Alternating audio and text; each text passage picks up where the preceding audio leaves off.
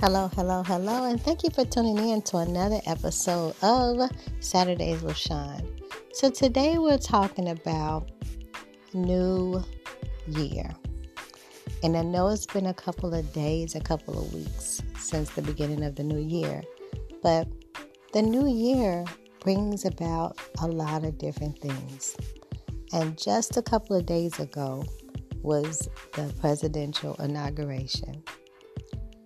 What does the new year bring? The new year brings not just a new beginning, but it also brings the end of an era, the end of a year, sometimes the end of a decade, the end of some things, some actions, some behaviors, some mindsets.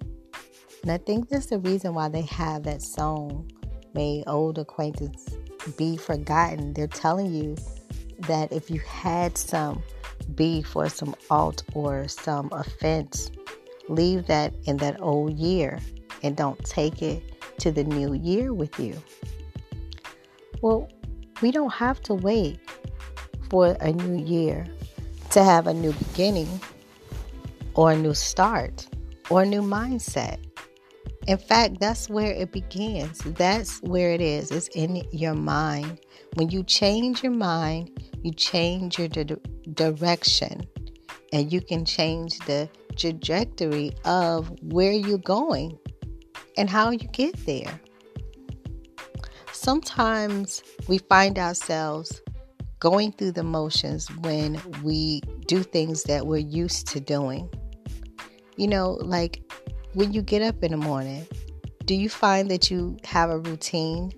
There's something that you do all the time, maybe eating lunch at the same time, or what you do when you get home for dinner, or how you wash your clothes.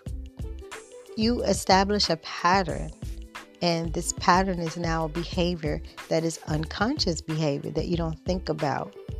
And sometimes those things are good and they work out well for us. And then there are times when they're not so good.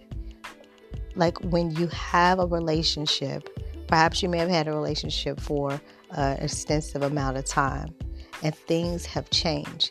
Because let's face it, we change, we evolve, sometimes we dissolve. We can grow together, but we can also grow apart. And we have to establish boundaries and capacities. And those things change.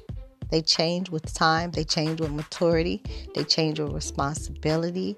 They change with different things that change with you. You may have had a best friend that you spend all of your time with. But once you become a parent, you have to change your priorities. And sometimes there's different seasons that we're in that attract different people. For example, when you're in a season of struggle, you may attract like-minded people or people who are in the same situation. But once you have overcome and you're coming out of that season, you don't want to stay in that mindset. So that could mean that you have to end that season with that person. It doesn't mean that your relationship has to completely end, but maybe the way that you spend time with that person or how you talk to them changed because you realize that your vocabulary, your mindset, and your priorities have changed. There's nothing wrong with that, ladies and gentlemen. People are in our lives for reasons and seasons. And just because their season may be up now, it doesn't mean that in the future they won't have a comeback season. I've experienced that where I was in a season with someone for a couple of years and it changed and we lost contact. But then another season came and they came back and they fit into that season. And I have been that person as well. It's okay. Just accept that. But make sure that you do what you need to do in order to keep progressing and keep evolving and keep growing. So if your new season needs to start on today, Don't worry about it being the middle of the week, the middle of the month, or the middle of the year. You don't have to wait to the beginning of the month, the beginning of the week, the beginning of the year to make the change. It starts with the beginning of a new thought. So your new beginning, your new season starts with your new mindset. I encourage you to just change your mind if you want to change your direction. You can do it.